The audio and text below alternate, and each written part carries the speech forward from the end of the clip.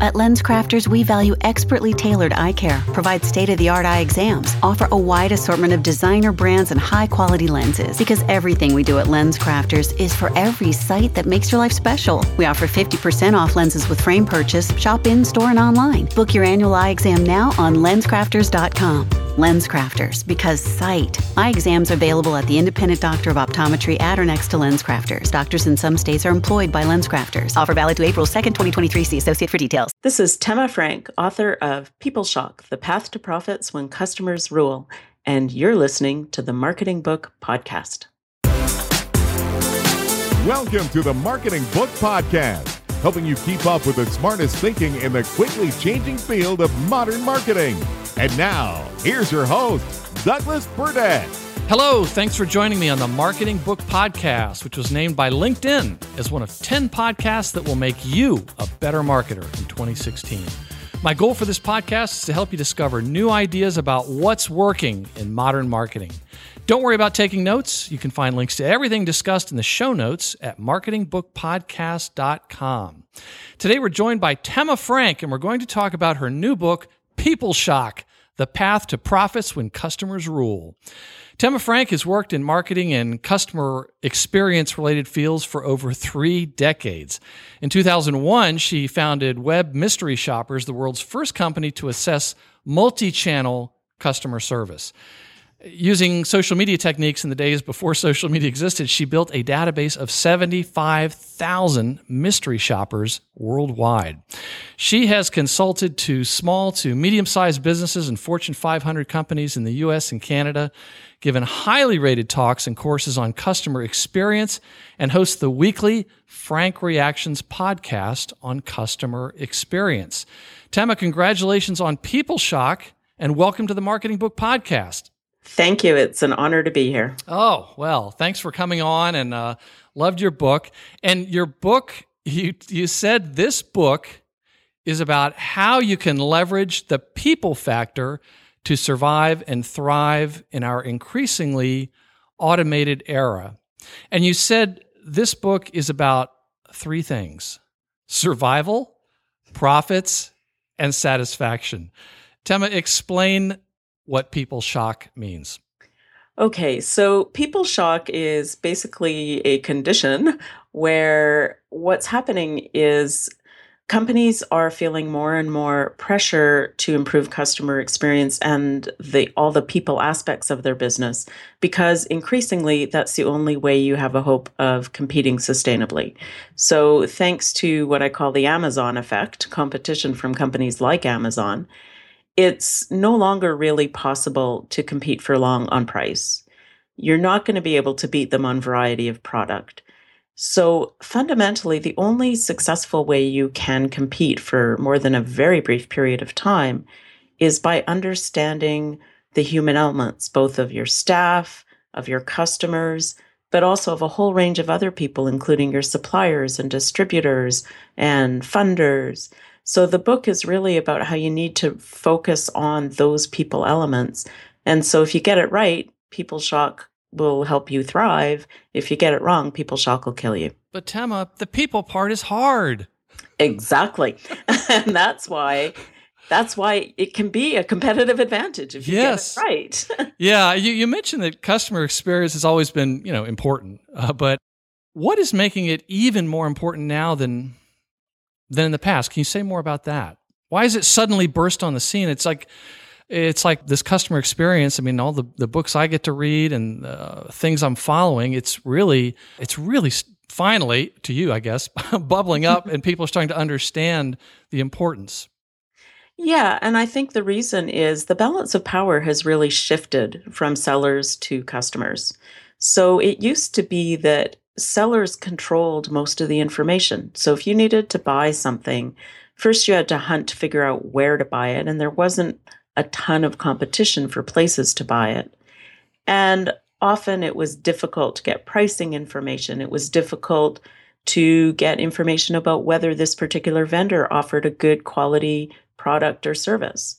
Whereas now, thanks to the internet and thanks to social media, it's become so easy for customers or potential customers to get that information that you really have to get this stuff right, because the mediocre just can't survive anymore. They'll be blasted. I like to think of it as there was like 100 years war between the marketers and the consumers. Yeah. You've heard of the 30 Years War, and the consumers have won, and they're never getting back power. I would say, yes, the consumers are winning. I don't know if I'd say have won, because even though 89% of companies are saying, yes, we accept that customer experience is the new battleground, the fact is very few of them are actually doing it well. Yes, absolutely. And you you mentioned that. And I've seen some others where some other studies, I think it might have been a Bain one, where they were talking about, like 80% of companies think they're giving a great experience, and it turns out like only 10% are. And you referenced that in another one. But before the listener, I can just imagine there's a few listeners sitting there, maybe with their arms crossed, hopefully not while they're driving, but they're thinking, come on, this sounds like squishy branding, kumbaya stuff. I'm a dollars and cents guy. I've got to read this one part of the book that I know it's familiar to you, but it blew my mind. And it had to do with, isn't it interesting when you find out from different people the parts of the book that resonate? Yeah, I love it. This had to do with money and lots of math. Okay, so I'm just going to read the part is under the subhead that's better stock market returns. And it said, researchers at the University of Michigan found that if in the year 2000 you had invested $100 in the overall U.S. stock market as represented by the S&P 500 index, by 2012 you'd be down to $93, or a loss of 7%. But if you had invested in a fund made up of companies that scored well on the American Customer Satisfaction Index over that same time, your $100 would have turned into $490, an increase of 390%. And they saw similar results in the UK. And then you go on to say, in a similar vein, Forrester Research and Watermark Consulting examined the stock performance of the top 10 and bottom 10 publicly traded companies in Forrester's Customer Experience Index. They found that the shares of the top 10 increased 43% between 2007 and 2012. Companies that were not focused on customer experience saw a, wait for it, decrease in share value of almost 34%. I'm laughing to keep from crying, Tema. Well, and what amazes me, I'm so glad you picked up on that, because what still boggles my mind is how many CEOs say, well, this, yeah, we get that it's nice stuff to have, but really we got to focus on hard dollars and cents. Well, the dollars and cents is there. Take a look. So I'm glad you picked that up. Yeah, don't take my word for it. It's there, but it's like it's a cop-out. They'll say, well, I want to see the dollars and cents. Okay, here they are. Well, I don't know. I'm not a people person. But, despite this growing body of research showing that, as you said, positive employee engagement and high levels of customer satisfaction are strongly correlated with long-term profitability, investors are still not rewarding the investment required to improve customer experience. Why is that? Well, and clearly from the data, some investors do. But I think it's because investors, we like to think that stock markets are rational. And the fact is they aren't. And so, and I discuss in the book, there's some research that shows that there's sort of a vicious circle that can happen. So if the media perceives that investors don't think something is important, the media will report that that thing is not important. Then more investors see the media saying that investors don't think it's important, so it becomes less and less important. Mm-hmm. Conversely, if we can reverse that so that investors start saying clearly, yes, this is important and we think it should be invested in, if enough of them start saying that the message permeates into the media, then it can start a really positive cycle of improving this. But right now, there are just so many investors that are focused purely on short term. And to make significant changes in customer experience can't be done in one quarter. Oh, absolutely. I mean, some things can be improved quickly, but I wouldn't count on it. It seems like it's going to take more than 90 days. Are there examples of companies, I guess, that have, well, you talk about Dell at the end of the book where he just bought it back, bought the shares back, and that's not an option for most. But are there companies where they've said, you know what, I understand that, but we're going to do this right for the long term? Well, there are some. I mean, several have said it. Very few have actually made the necessary commitment to get there. For instance, Comcast has tried, but I don't think they're there yet. Yeah, make up your own Comcast customer support joke. Exactly. But companies like Campbell's Soup, I guess Campbell's, I don't know if the soup is part of the brand name, probably not.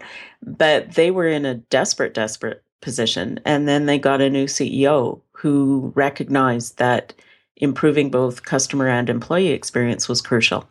And he was determined to do that. So yes, because the company was in bad shape, he had to do some cost cutting and things at the beginning, but he really shifted the emphasis. So he even started doing things like he personally would write, I think it was 10 or 20 notes a day to individual employees of that company, just thanking them for their work. And he said years later, he would tour all over the world and see these notes stuck up on their bulletin boards. It made such a difference. And if you motivate your employees, they're going to give better service to your customers. I worked at a smaller agency once, and one of the three owners, and we were all in the same office, okay? Yeah. But he would write a handwritten note to employees on their anniversaries. And people would keep every single one of them and put them up on their walls. And would just say something like, we really appreciate what you're doing.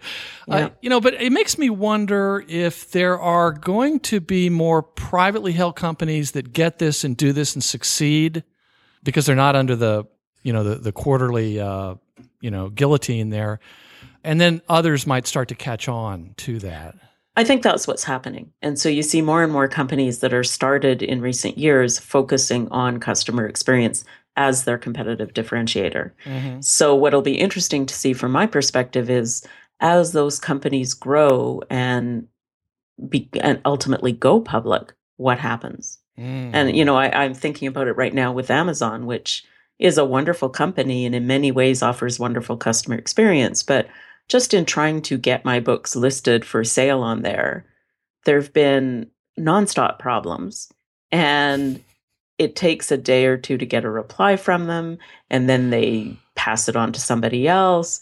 And something that should have been really quick and easy from a company that's known as one of the best in the world is taking weeks. Like, I don't have it up for pre-sale yet, and it should be. It hopefully will be in about 2 days. But by the time this broadcasts, it should be up for sale. Absolutely. And it's funny. I mean, they do certain things. They do a lot of things extremely well. There's some things where they just completely falls off. And just to give you an example, for each author that I interview, including Tema Frank, I do a video review of the book and I put it on Amazon. And it's great, But there's an author, Joseph Jaffe, wrote a fantastic book, Zero is the New Paid Media. And we put the video on there just in time for the podcast to publish.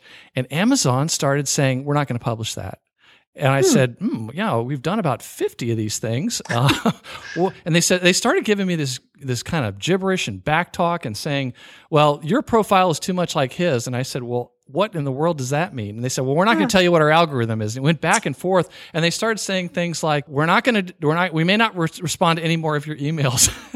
Oh my. And it started to remind me of United Breaks Guitars. And then I was talking to another author, Bob Hoffman, about his book, Marketers Are From Mars, Consumers Are From New Jersey. He was talking about how Amazon dropped his book they stopped selling it right after it launched. So be ready for this, Tema, because somebody at a conference in the UK bought 500 copies to give out to all the attendees, and Amazon thought that he had bought 500 and was trying to game the system. Ooh, I got to let them know because I've also got people who are buying copies for conferences. Yes, so. We've talked about that. So be on the lookout. Yeah. So let's get into what I thought of as really the backbone of the book, which was this 3P formula, profit formula. Can you explain that and walk us through that? Absolutely. So the 3P profit formula basically says that in order to deliver outstanding customer experiences, you need to combine these three elements: the promise, the people, and the process. You need to look at all of those. So first, the promise. You need to have a clear understanding of what it is that we offer, why are we offering it, and what's inspirational about it for our staff and for our customers. And, you may think that it's hard to be inspirational about everything that's sold. There are plenty of products that are kind of bland and boring. But even something like janitorial services, there's a company called Jancoa Janitorial Services, and they decided what was going to make them inspirational was they realized that a lot of their employees were from really poor, rough neighborhoods and didn't even have dreams, let alone feel they could achieve them. And they might have been from other countries originally. Oh, most of them. Yeah, sure. And so they decided that their goal was to help these people achieve dreams. And so they started working one-on-one with employees to help them get the skills they needed, the expertise they needed, so that ultimately they would in fact leave and no longer be janitors. But the reality is, as Mary Miller, the CEO, said to me, nobody grows up wanting to be a janitor. So by helping these people achieve their goals, it meant they worked a lot better while they were employees there because they felt the company cared about them, so they cared. And it meant that actually their turnover rates lowered because people felt more committed. So even though, yes, they were helping people move out, it was a business that has a ridiculously high turnover rate regardless. So any type of business, you can find a way to make that promise inspirational. So that's the first P.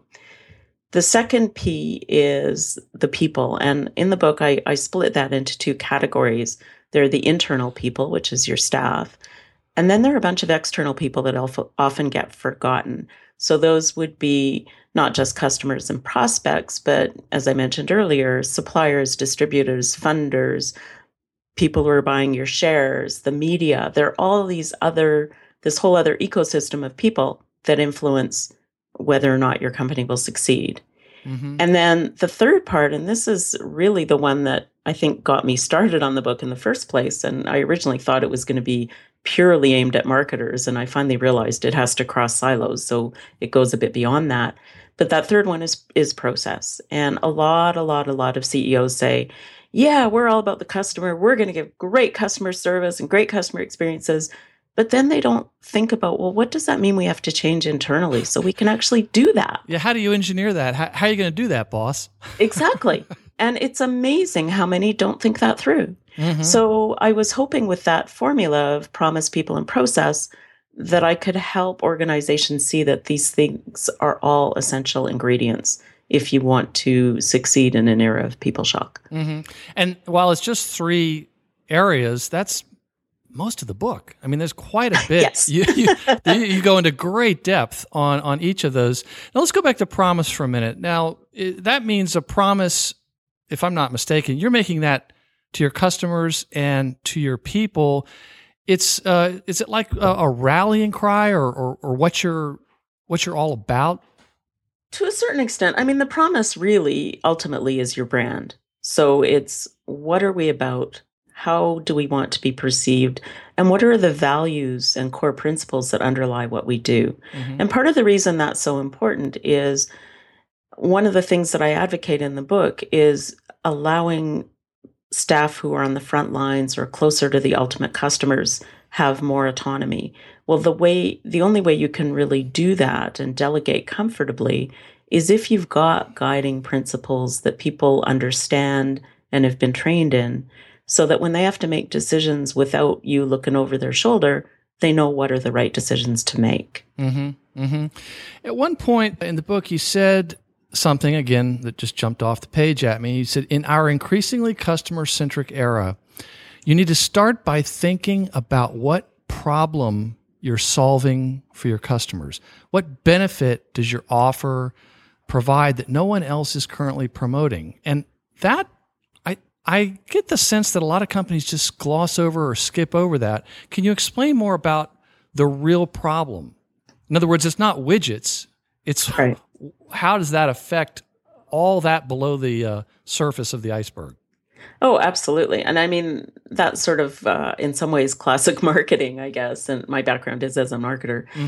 So the classic example that I use in the book is Kodak, which went bankrupt after having been such a dominant force in the world.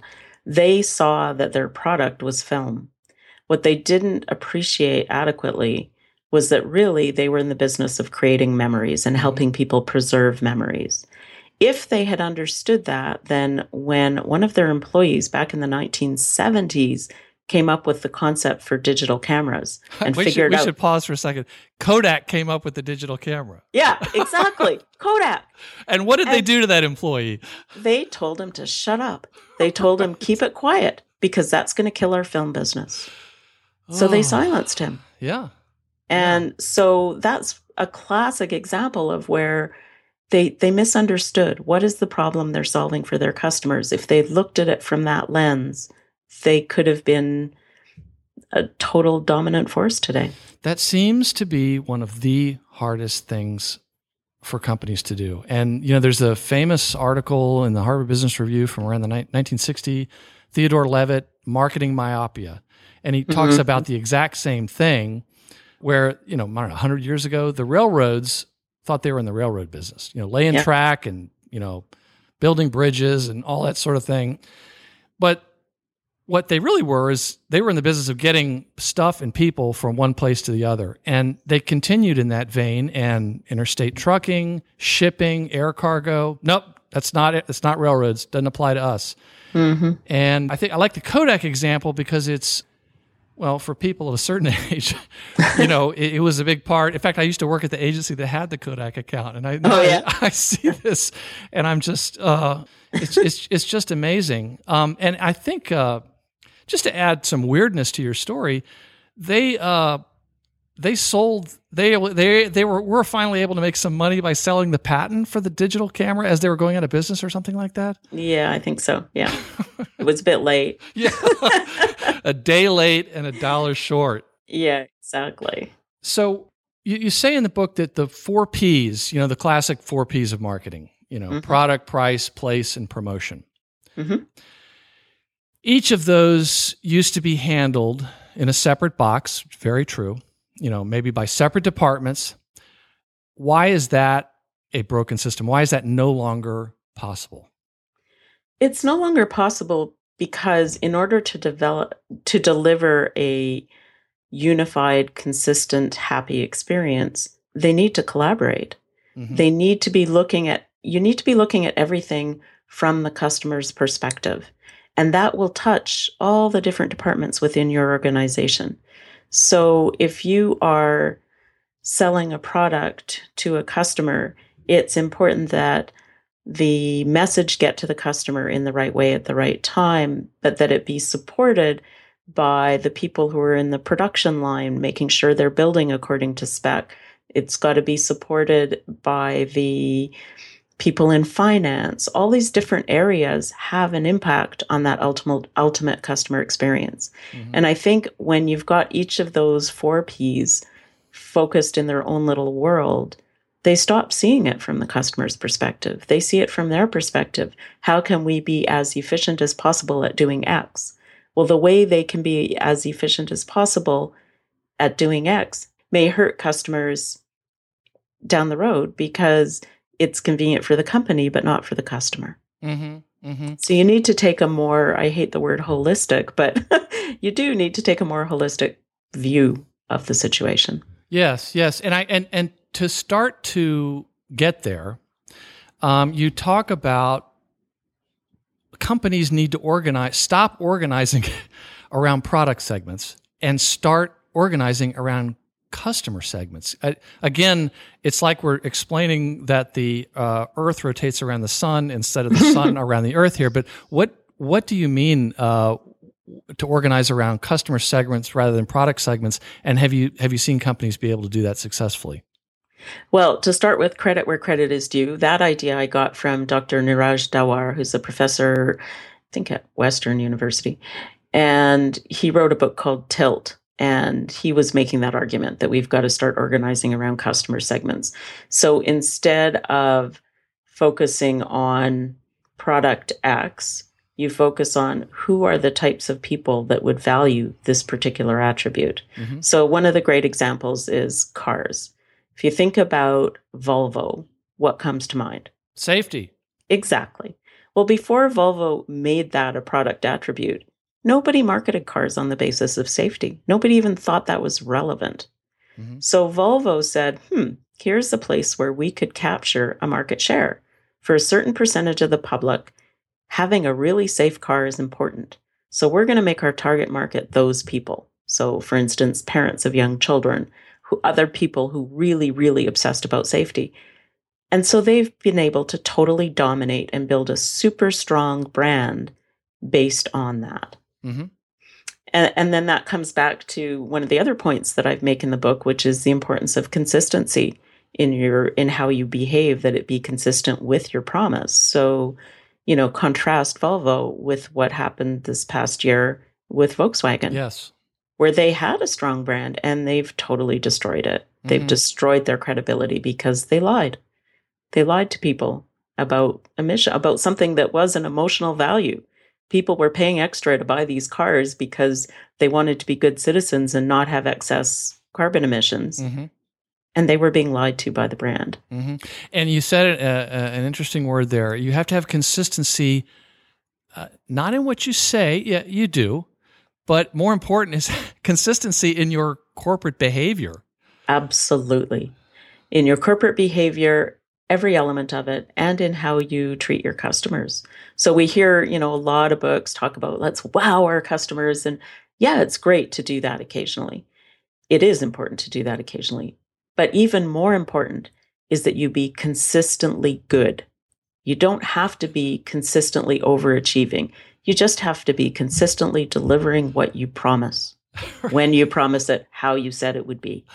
I don't know, Tema, that just sounds way too easy. You actually have to deliver what you say you're going to do. And, it's funny because a lot of companies understand that, but they get so distracted thinking, no, we got to wow them. No, first let's make sure we're just doing what we're promising. Then we can go to the next stage.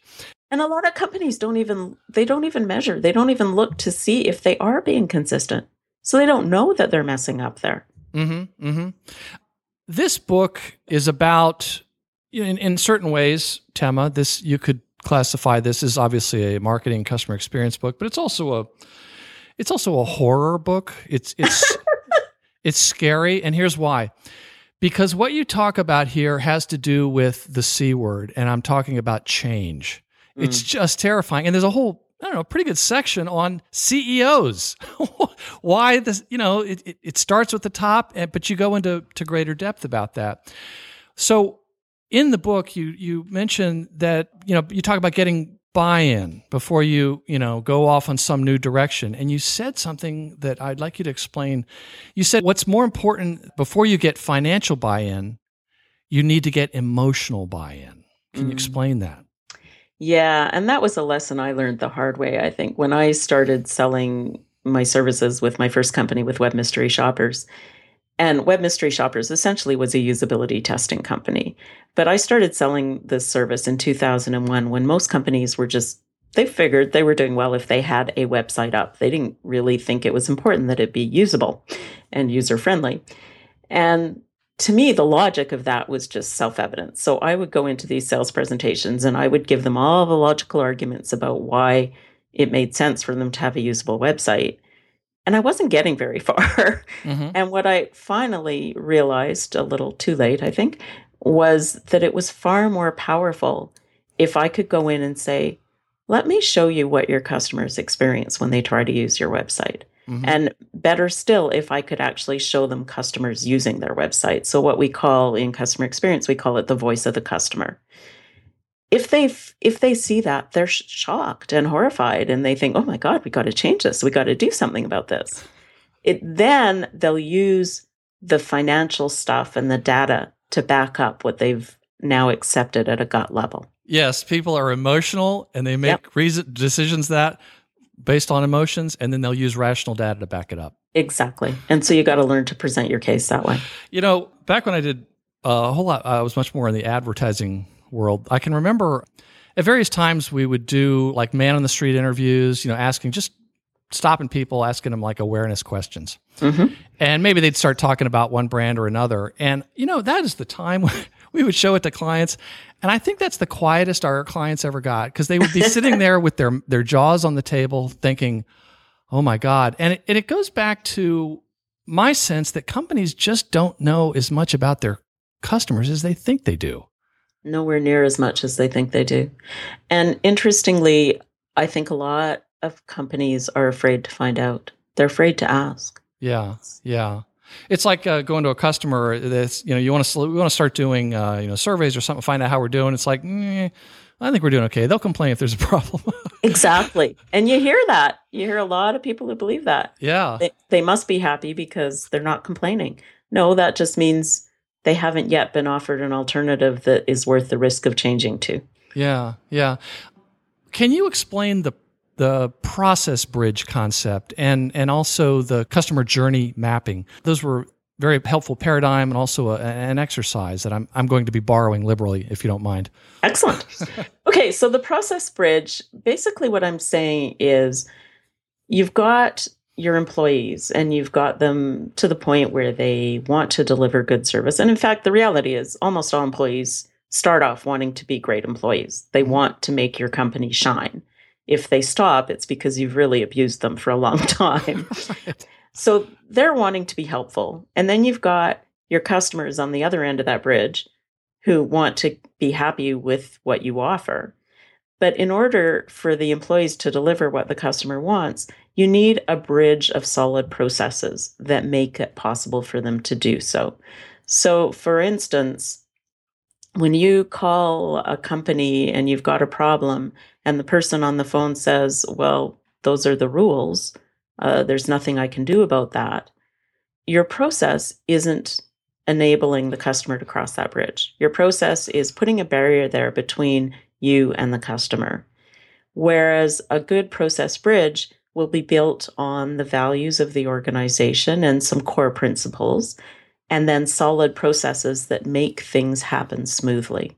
So one of the things that I propose in the book is going through mapping type processes, often called customer journey mapping, where you literally are saying, okay, let's look at everything from a customer's perspective. This is the goal the customer is trying to accomplish. What happens? And I go through in the book, there's a couple of examples where every step of the way, here's what we're doing internally, here's what the customer is experiencing, where are the pain points? Where are the pain points for the customer? Where are the pain points for the staff? Once you know all that, then you can start looking at your processes and saying, okay, what could we change to eliminate some of those pain points? So it's a useful way of putting the two sides together. So you're not just, and I mentioned this earlier, you're not just looking at how can we be more efficient internally, although the wonderful side effect that usually comes out of this is things that make life better for the customers usually do end up making things much more efficient and effective internally. What a coincidence. And what's so exciting about it, and this comes back to what you mentioned at the beginning about the ROI, is this is one of the few areas where by investing more for your customers, you could actually be saving yourself money as well as getting more sales. And, it's a point I've been making. I live in Alberta where we have a very oil-dependent economy. And so a lot of companies are suffering right now and they're afraid to spend money on anything. Yeah. And I'm trying to make the point to them that if you take advantage of this slower time to rethink your processes, you may well be able to improve your revenues even in a downturn and cut your costs. And when their economy comes back, it's going to be even better. Absolutely. And there's research that's looked at that. The companies that were strategic during downtimes end up doing way better once things come back. Yeah, and from back in my ad days, I remember some studies that had shown that companies just from advertising, but during a downturn, those that were able to continue to advertise during a downturn, they got a much bigger share of voice. Yep. And then when their economy, their vertical came back, there were usually always a positive effect. I mean, it's I think it was like Wrigley's chewing gum, even during World War II. You couldn't get any, but they continued to advertise. Wow. Build up pent-up demand. That's right. Well, let's talk in our remaining time about measurement and metrics. And you say that, many companies are becoming metric-centered instead of customer-centric. In other words, they're more obsessed with measuring than they are with the customer. And, why is that? Why is that such a bad thing? And what can companies do to deal with it? Well, I think you really have to focus on what are the important metrics and what really tells you what you need to know to improve. So one of the things that concerns me a little is in the customer experience area, almost everybody now focuses solely on the Net Promoter Score because it's a nice, easy thing to measure. So for people who aren't familiar with it, basically on a 10-point scale, anyone who says, when they're asked the question, would you recommend us to a friend? Anyone who scores 9 or 10 is considered a promoter. I think anything 6 and under is considered a detractor, and 7 and 8 are considered neutral. So you take your promoters, you subtract your detractors, and that gives you your Net Promoter Score. Mm-hmm. And Fred Reichheld from Bain & Company came up with this measure 10 or 15 years ago. And it was really exciting because his data seemed to show that this was the only measure you needed that would tell you ultimately, will this company be profitable or not? And wasn't that the name of one of the books written about it? Something yes. like the only question or the only metric you need or something. Yeah. Mm-hmm. Since that time, he's backtracked a little, and others have criticized and shown that, in fact, that number is not as powerful as he thought. It's still a useful metric. But for instance, it doesn't tell you why they feel what they do. So if you don't know why, you can't be improving. It also doesn't deal with things like customer churn rates. So you may have gained a bunch of promoters, but if you've also lost a bunch of people, if you're churning through customers really quickly, even if you still have a good Net Promoter Score, you're spending way too much money on customer attraction. Mm-hmm. rather than retention. And it's a lot cheaper to retain customers than to go out and get new ones. So you have to dig a little bit deeper about what are we trying to learn from these metrics? Yes. And try to really focus on the metrics that will help you get better rather than on what Lynn Hunsaker calls the lagging indicators. Right. Focus on the leading indicators. So it's like when you're trying to lose weight, instead of focusing on the fact that you want to weigh X pounds by X date, focus on, okay, this week I am going to cut out eating sweets or something that will ultimately lead you to that goal. Mm-hmm. And those are much more useful metrics to be focusing on. Mm-hmm. And sometimes companies just get so carried away arguing about what are the most important metrics that they lose focus on what are the ones and how do we implement things that will get us there. Yes. And there was a part where at that section of the book where you're talking about this phenomenon of you get some help on the phone and the people say, okay, now you're going to get a survey and I'd really appreciate a number 10 score. And mm-hmm. It's like, oh, you dissected that one and explained, what the problem is with that. So. Oh, for sure. I mean, first of all, it puts your employees in a really awkward spot. And I've had this over and over again, particularly at car dealerships and big retail chains, where as you're checking out, the employee says, you're going to get a survey and I'm going to get punished if I don't get a 10. Right. So how does that make me feel? Well, as a customer, it makes me feel really bad. Yeah. So even if the service was not great, unless it was really outrageously bad, I'm going to feel pressure to give them a 10 because I don't want that poor person at the counter to get punished. Yeah. So it means the company's getting false data and the customer is put in an awkward spot. Mm-hmm. So, and there's no real way for you to be able to police that, honestly. It's going to happen. Also, it doesn't deal with people like me who, for me, a 10 means this person went over the top. This was the wow experience. To me, that's a 10. If the experience was okay, I was happy, satisfied, got what I needed, it was relatively quick, I might give it an 8 or a 9.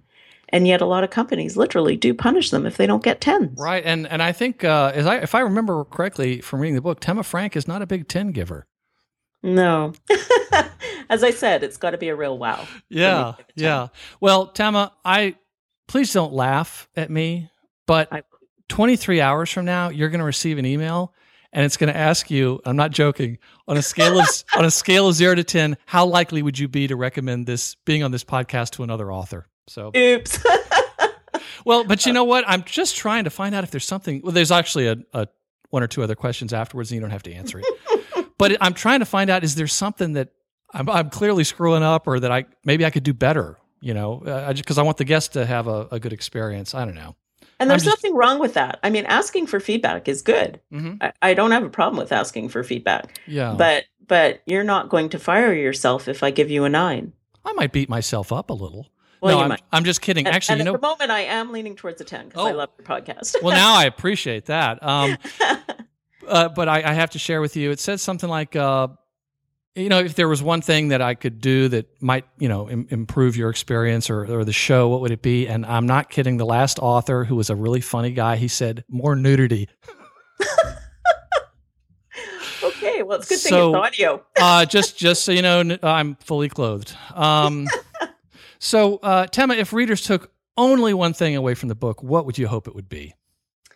I would hope that it would be that they understand the importance of paying attention to the 3 Ps of promise, people, and process, and understand that they are all related and they're all essential for long-term success. And having read the book, I can say they are. You definitely deliver on that. What books have inspired your work and career? There are a few that I want to mention. One of the first, I guess, as a writer that inspired me from very early days was Strunk and White. They have a little tiny book called The Elements of Style. Yes, I had it as an English major. It's a fabulous book, and the main message I got from there that has stuck with me over the last 30 years is omit needless words. Kill your darlings. Kill your darling, exactly. So that was one. Other books that have really influenced me, one is Peter Drucker's book, The Effective Executives. Yes. And, classic. if you can, he wrote that in the 50s. So as a woman, I have to get past the fact that it's always he. But but it's so prescient. It's funny when you read a book like that from 50, 60 years ago, and you just think, holy cow. Yeah, he got it. And one of the things that really struck me from that was he said, focus on your employees' strengths. Don't waste your time trying to fix their weaknesses. Mm-hmm. Focus on their strengths. Mm-hmm. And then there were 2 others that I want to mention. One is that are a little more recent. One is the Checklist Manifesto by Atul Gawande, who talks in there about the power of simple, well thought out processes that are documented through a checklist. It's a fascinating book. And if you haven't read that one, I really recommend it. I think you'd really enjoy it. I've heard about it one other place, and it's like it's getting closer. It's getting center and center of my radar screen. Okay, it's really great. And then the other one that really inspired me as I was writing PeopleShock was a book called Maverick: The Success Story Behind the World's Most Unusual Workplace by Ricardo Semler, who is a fascinating guy. It's a company out of Brazil. And back in the 1970s, he was a young guy, just graduated from university. His father had a manufacturing company. I think they were in shipbuilding or something. And his father wanted him to come into the family business. Well, he was a bit of a hippie, Ricardo, the son, and said, well, I don't like the way you run things, so I don't want to work there. And typical the father, kid. Yeah, exactly. And the father said, fine, you think you can do so much better? I'm going to sign the company over to you. It's yours. Take it. You shall. And so he went in. He, in the first week, fired about half the people his father had hired, the executives. And he set up a truly 100% completely non-hierarchical democratic workplace. And this company has thrived. Yes. They have been profitable every year in a country that's gone through, they're based in Brazil, they've gone through all kinds of ups and downs. It's grown. It's been absolutely amazing what they were able to do. Yeah. And I found that very inspirational to realize that even in a large company, some of this stuff can really, really work. I had not heard of that company or that story until I read about it in your book. And, I know this sounds crazy, but I thought that would be such an interesting movie. Yeah, absolutely it would. Let's do it. Let's make a movie. Yeah, what a great movie that would be. That would be so interesting. Are there any new or upcoming books that you're looking forward to reading? There are a couple that I want to mention. One is I actually, on my podcast, just interviewed David Burkus, who has written the book called Under New Management. And I don't know if you've had him on your show yet, but no. And I suppose it's not technically a marketing book. It's really more of an HR book. He's focusing on what are the workplace practices that we need to change for the modern era. And there's a lot of overlap between what I've said in my book and what he said on the Frank Reactions podcast and in his book, that we need to really rethink a lot of the ways we manage people because they were set up for the industrial era, not for the information era. Yeah. And so that is one book I think is a really good one.